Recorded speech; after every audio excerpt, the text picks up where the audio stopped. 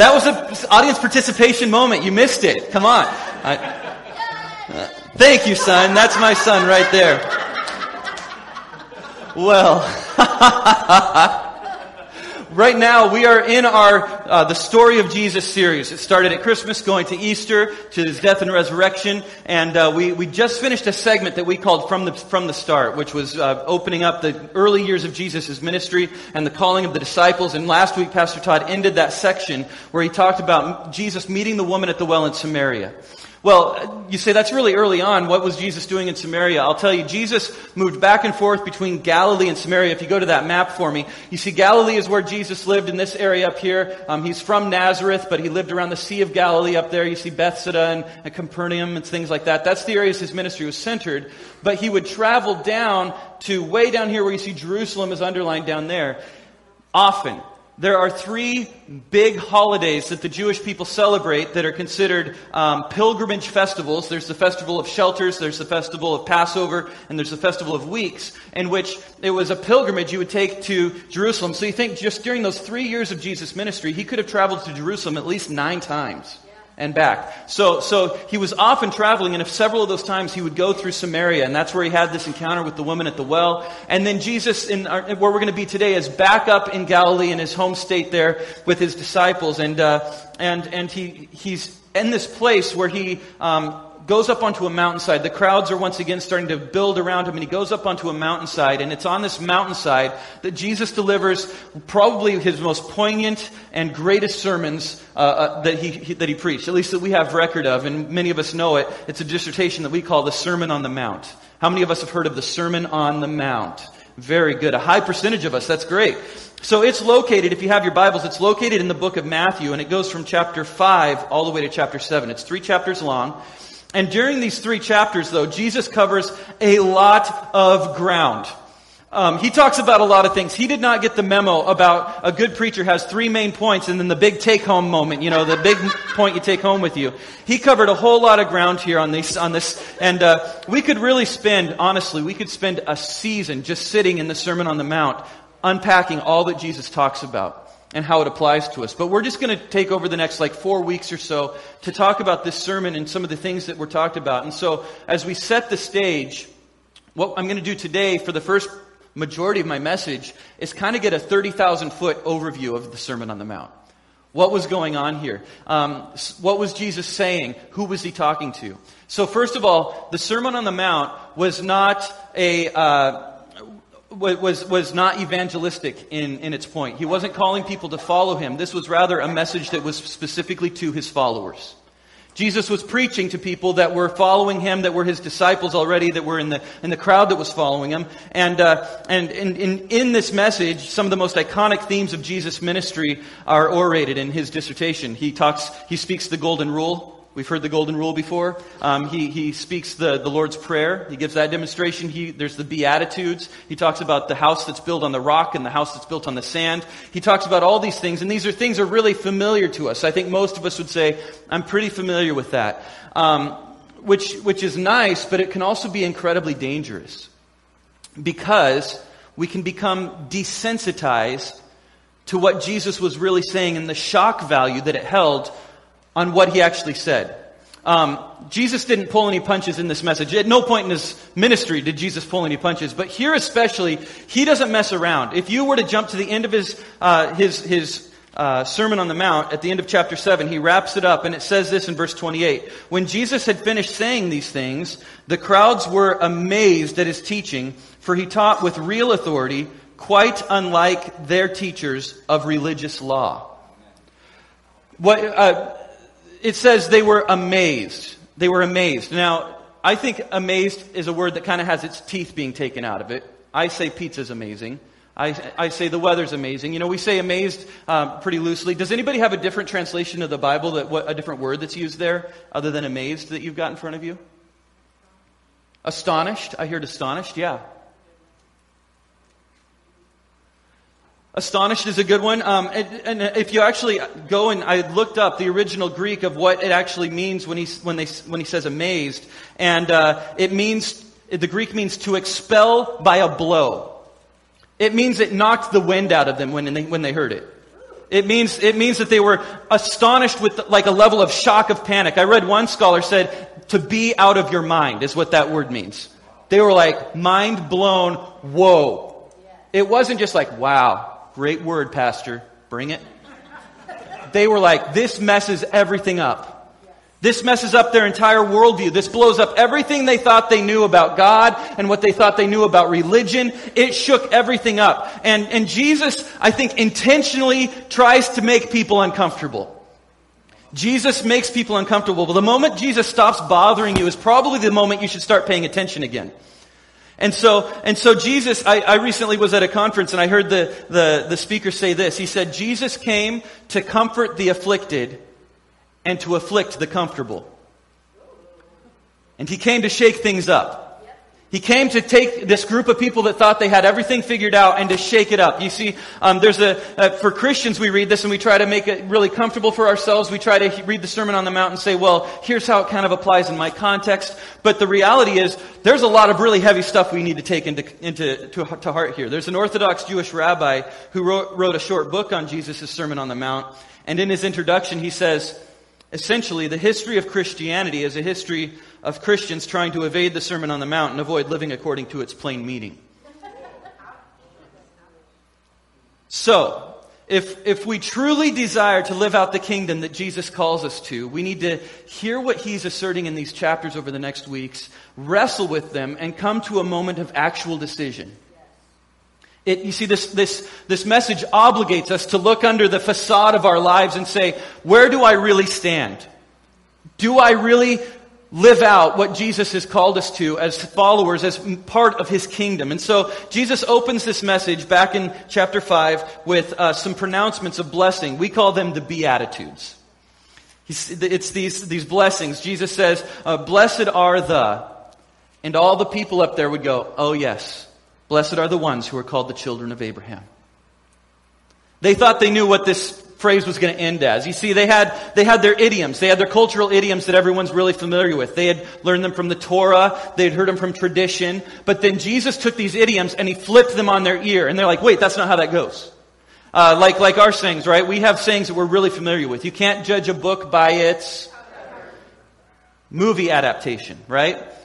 No, by its cover. There's no such thing as a free credit card offer. Better late than... It's never okay to be late. It's never. No, we know these things, right? We know exactly how they're supposed to end. So Jesus would say something and then he'd say, but I say to you. Or he'd say something and they go, we know how it ends. And then he'd end it completely different than what they were expecting. I love this about the parables too. The parables weren't necessarily fresh ideas. They were ideas that Jesus took and flipped them upside down and people were going, that doesn't make any sense. And so Jesus is taking his kingdom, he's laying it out for them, and he's flipping their world upside down. So the people hear this phrase, they know what Jesus is going to say. Jesus says, blessed are the, and then he goes, poor in spirit, for theirs is the kingdom of heaven. And they're like, what? Poor? And they get the kingdom? And then he says, that's not how it goes. Then he says, blessed are broken people. Blessed are the depressed. Blessed are the desperate. Blessed are the spiritually bankrupt. Blessed are the persecuted. And they're going, wait a minute. What? And by the way, blessed just means fortunate. When we hear the word blessed, we think of fortunate, right? Like God is making you really fortunate. Blessed actually also means happy. And so he's going, happy are those who mourn. That's like, it's a misnomer. It doesn't go together. Those words don't go together. Happy are those who need justice. I like to listen to true crime podcasts and things like that. And let me tell you, when you hear a victim on there that needs justice, they're not going, I'm happy. And he says, happy are those who need justice. And this is the upside down kingdom of God Jesus is proclaiming, and he's shaking people up. So just as Moses, 1,000 years before, stood on a mountain and delivered the law of God to Israel, Jesus is standing on this mountainside and he's delivering his new law, not abolishing the old law, but by his authority, he's completing it. He's saying, you've heard it said, but I tell to you. And here's what the Torah says, and here's what I say to you. You heard don't murder. He says, and you haven't murdered anyone? Good for you. Congratulations on not killing anyone. That's good. He says, but I tell you, if you hold any hatred in your heart or called your brother an idiot, you are at risk of the fires of hell. Amen. He goes, you have heard it said, don't commit adultery. You haven't broken your marital vows? Good for you. Congratulations. But I tell you, if you even look at a woman with lust, you have committed adultery with her in your heart. He's upping the ante in these massive ways. He says at the end of this chapter, this is how he ends it. He says, so be perfect even as your heavenly Father is perfect. Oh, okay. What? This is insane, you'd think. Jesus says, he literally says to them, unless your own righteousness surpasses that of the most religious people, the most holy person you know or can think of, you can't enter the kingdom of heaven. And I'm sure the average Joe, everybody that's listening to this are looking around and they're seeing these people that have committed their lives to obeying God's law. They wash their hands a certain way to obey God's law. They only take a certain number of steps on certain days to obey God's law. And Jesus says you have to do better than that. And is anyone uncomfortable yet? I'm uncomfortable when I read this, and this is what Jesus' point is. You see, what Jesus is doing here. He's saying, let's look at the ocean here. We've got the iceberg, and we've got what everybody sees above the surface. But let's look at what's going on beneath the surface. There's all the things that people can see, all the actions we do, all the ways we try to live right, all the behavior modification we try. He says, but let's look beneath the surface and see what's really going on here. And this is where Jesus is going. You see, it's more than behavior modification. Jesus didn't just come to start a new group of people that follow even more strict of rules. But rather, he's going to move beyond the do's and the don'ts, and he's addressing the heart of the matter. He's not treating symptoms, but going after the source of the malady.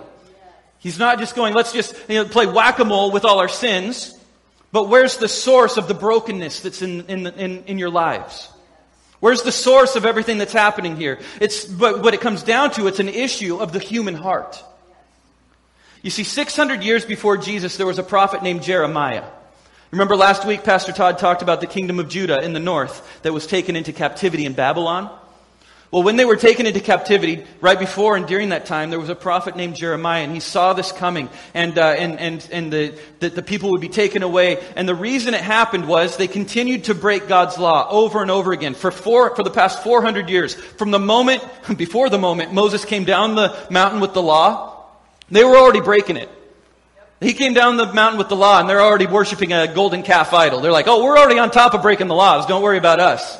And for the next 400 years, they'd struggle with that, right? They would say, oh, our bad, we'll come back to the Lord, and they'd repent. And within a generation, they would be sacrificing children to idols. They would be doing just the most outrageously evil things, sinful things, falling away from God. And it's a really frustrating story to read as you read through the Old Testament. How many times they'd fall away, and over God would bring them back. Well, finally, the kingdom of Judah reaches a point in their depravity and their brokenness where God says, I'm going to hand you over to your enemies. I'm going to let you be taken into captivity. And the Babylonians come in, they take them captive. And Jeremiah sees this happen. And he sees that these people have stony hearts, they have broken hearts because they keep turning from God. For generations, this has been happening. And this is what Jeremiah prophesies, though. Even though for 400 years this has been going on, here's what Jeremiah sees. He sees people who live then by transformed hearts. In Jeremiah 31, starting in verse 31, he says, the day is coming, says the Lord, when I will make a new covenant with the people of Israel and Judah. This covenant will not be like the old one I made with their ancestors when I took them by the hand and brought them out of the land of Egypt. That's the law that was handed down by Moses, right? He says this law is going to not be like that law. He says they broke that covenant, though they loved him, or though I loved them, God is speaking this, as a husband loves his wife, says the Lord. But this new covenant I will make with the people of Israel after those days, says the Lord. I will put my instructions deep within them, and I will write them on their hearts. I will be their God, and they will be my people. And they will not need to teach their neighbors, nor will they need to teach their relatives, saying, you should know the Lord. For everyone, from the least to the greatest, will know me already, says the Lord. And I will forgive their wickedness, and I will never again remember their sins. Jeremiah sees that there's going to be a transformational point where it goes from the law being written down on tablets and parchment and written in phylacteries on their head and on their arm. He says it's going to go from being words and obligations to being seared onto your very heart, that it's your heart's desire, that you're no longer wrestling against that desire, but it becomes who you are, the very core of your being. At roughly the same time as Jeremiah is writing this, Ezekiel has a very similar prophecy. He says this. He says, "Therefore tell the exiles, this is what the sovereign Lord says. Although I have scattered you in the countries of this world, I will be a sanctuary to you during your time in exile. I, the sovereign Lord, will gather you back from the nations where you've been scattered, and I will give you the land of Israel once again. And when the people return to their homeland, they will remove every trace of their vile images and detestable idols. And I will give them singleness of heart and put a new spirit within them. I will take away their stony, stubborn heart and give them a tender, responsive heart, so that they will obey my decrees and regulations, and then they will truly be my people, and I will be their God." See, Jesus then is on the mountainside. He says this is the culmination of that moment. This is that moment coming to fruition. It's not about patching up the surface. It's not about knocking out those individual sins and just keep fighting them. He says, rather, we're not stamping out fires of symptoms. We're going to go to the core of the matter. You need heart transplants. You need heart transplants. What does it look like to be then heart-transformed people? When we live in that reality, Jesus says, then the rest of this message is about how it looks to live out as heart-transplanted people, as people with new hearts that are after God's own heart, and how we live in juxtaposition to the world around us. It doesn't make sense to the world around us. It shouldn't make sense to the world around us. You see, those that live as citizens in this new kingdom, then, he says, are going to live as salt and light. Salt and light. And then he takes a moment to talk about being salt and light. And this is where we're going to kind of move to the end of the sermon here as we close. In Matthew chapter 5, Jesus says, "You are the salt of the earth. But what good is salt if it has lost its flavor? Can you make it salty again? It will be thrown out and trampled underfoot as worthless. You are the light of the world, like a city on a hilltop that cannot be hidden. No one lights a lamp and then puts it under a basket. Instead, a lamp is placed on a stand where it gives light to everyone in the house. In the same way, let your good deeds shine out for all to see, so that everyone will praise your heavenly Father." So as kingdom citizens, we stand in contrast to our world. We stand apart from our world. And he compares us to two things, salt and light. Salt is an interesting thing. It was a valuable item in the first century, as it is today. We have just too much salt is the problem. It's in all our food, right? We have salt all over the place. Salt was difficult to come across, though. It was naturally occurring, but however, it was hard to get pure salt. And so it was a valuable thing. In ancient Greece, there was the slave trade that would go out, and it gave rise to the expression, because they would use salt to exchange for slaves, a person was not worth their salt, which ended up becoming a saying we still have today. Roman soldiers were partially paid in salt. It was known as salarium argentum, which was ultimately the forerunner in our language of salary. So we still use kind of the word salt in our language. Salt was vital because it gave flavor, it cured food, it gave food longevity. It was even used for antiseptic purposes. It was a valuable thing. We talked about it a couple weeks ago, where on the Sea of Galilee they salted the fish to ship it around the world. Salt was very valuable, and so people knew the value of salt. But as salt in our world, Christians are to be distinctive. We're to cause other people to recognize that there's an unquenchable thirst in them that can only be slated through a personal relationship with God. But the thing with salt is, it has to come into contact with that thing in order to be useful. If it's going to stay in the salt shaker, it's useless. But when salt is poured out, then it becomes of use. But so often we stay isolated. We stay separate from where we need to be poured out. But the salt should drive, as we come into contact with people in our world, we need to bring people to a knowledge that they need something. There's something about us that they need more of. They see that there's a relationship that we have, a confidence we have that they need. And it should drive them to a thirst for that water that Pastor Todd talked about last week, that living water. There's a reason that in bars they put those, that Petri dish on the counter there for everybody to get free peanuts, because they know it's going to drive you to want to drink more. It's going to drive you to have a deeper thirst. Let me tell you, the same way the saltiness of our life should drive people to say, I need whatever you've got. Something is lacking. And then Jesus says, what good is salt that has lost its flavor? And that has always puzzled me. And so I Googled. I said, how does salt lose its flavor? That Google's a good answer machine. And it brought me to an actual salt company's website. And the salt company's website said, salt can't lose its flavor. It's a stable compound. Salt doesn't lose its flavor. However, the only way salt can lose its flavor is through contamination and separation. Contamination and separation. You see, salt, as it was mined from the landscape in biblical times, was impure. There weren't any refineries, and so when the sodium of the salt was very soluble, when it would go away, it would leach out. That would leave just the contaminated impurities behind, which would be white and look like salt. But let me tell you, it was not salt. And it was useless, and it would just be thrown out. And so Jesus is saying, all that stuff that looks like it should be real, it has to be real. You can't have this fake salt. Whatever's false in your life, it's useless. And the Christian that dilutes their life, becomes complacent, allows their witness to be contaminated, they lose that property of salt that we're called to be in our world. And the only other way to make sodium chloride not sodium chloride is by separating the bonds. And I got into that, and it was interesting, but it's difficult to do. It requires electrolysis. You have to actually separate those bonds. And let me tell you, being separated in those bonds takes a lot of work and energy to separate those two, because they're meant to be together. They're to be attracted to each other. And I was thinking about what Jesus said about being the vine and us the branches. And being separated in an unnatural way. Jesus said in John 15, remain in me and I will remain in you. For a branch cannot produce fruit if it's severed from the vine, and you cannot be fruitful unless you remain in me. So are you living as salt? I'm not saying be salty. We got a lot of salty Christians. I will tell you that. We really do. But have you allowed your witness to become diluted by the things of this world, the cares, the concerns, the things that feel so important in the moment, and it's diluted that distinctiveness that's to set us apart in our world? Or perhaps you've allowed yourself to become separated from the source of life.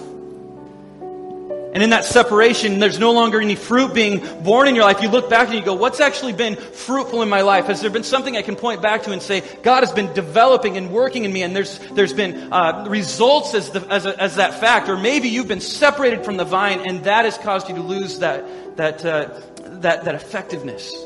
And then Jesus says we're to be a light. We're to carry the light of the world within us. So are we letting that light shine?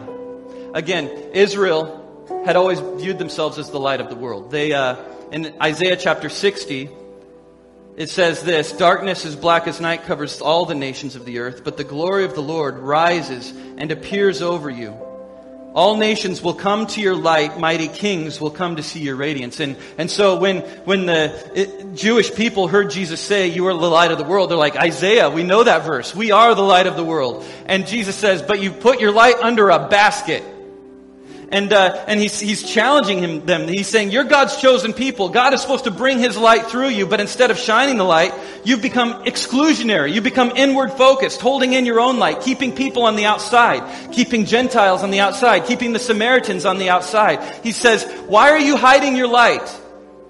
In the same way, church, let me tell you, our light is meant to be seen. But how often do we prefer to just shine our light with one another? We come in the church and shine our light, go, oh look, this little light of mine.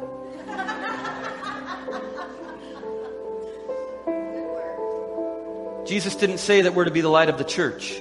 He said we're to be the light of the world.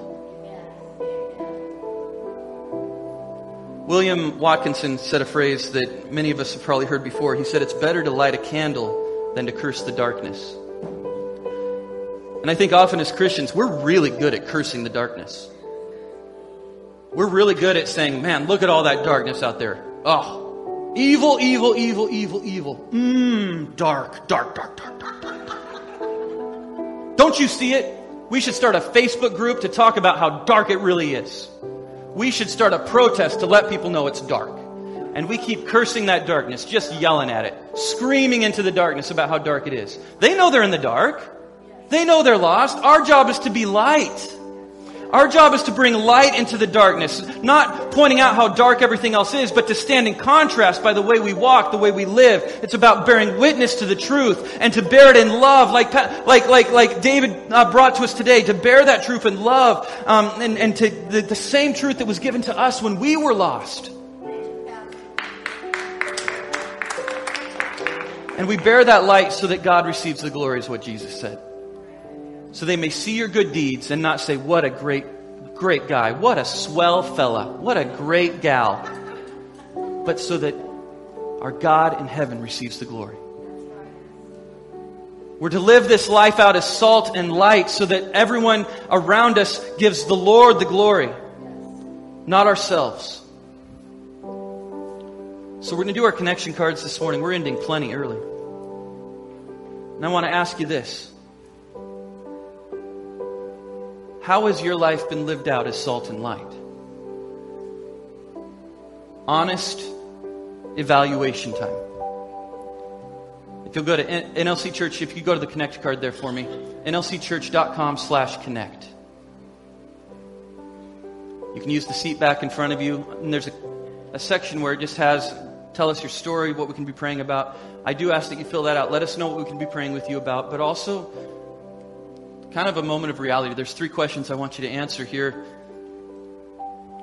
This will be kept anonymous. If you want to keep this to yourself, you're welcome to. But here's the questions I want to ask you.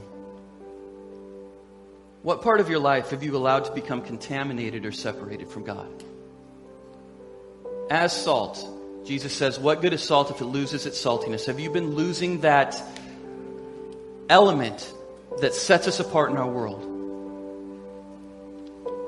What part of your life have you allowed to become contaminated or separated? Second is this question. Has your light been shining? And has it been shining for His glory? Or has it been shining for your glory? Has your light been shining? And third is this. Have you allowed God to give you a new heart? Maybe you've been trying to follow the rules and you've just been left really frustrated and empty. Let me tell you, I'm a good rule follower. I am excellent at it. Most of the time.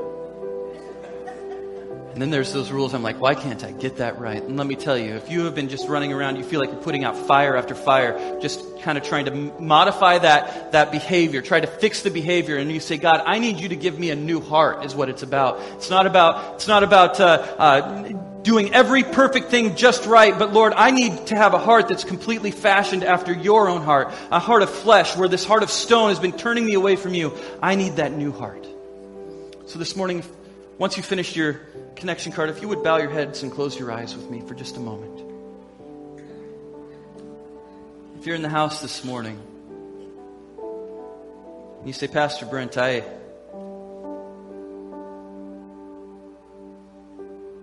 I've been trying to fix my behavior. There are things in my life that I continually feel like I'm falling over, stumbling over and over again. And I'm messing up, I'm failing, and I feel like giving up. Right now, I need a new heart.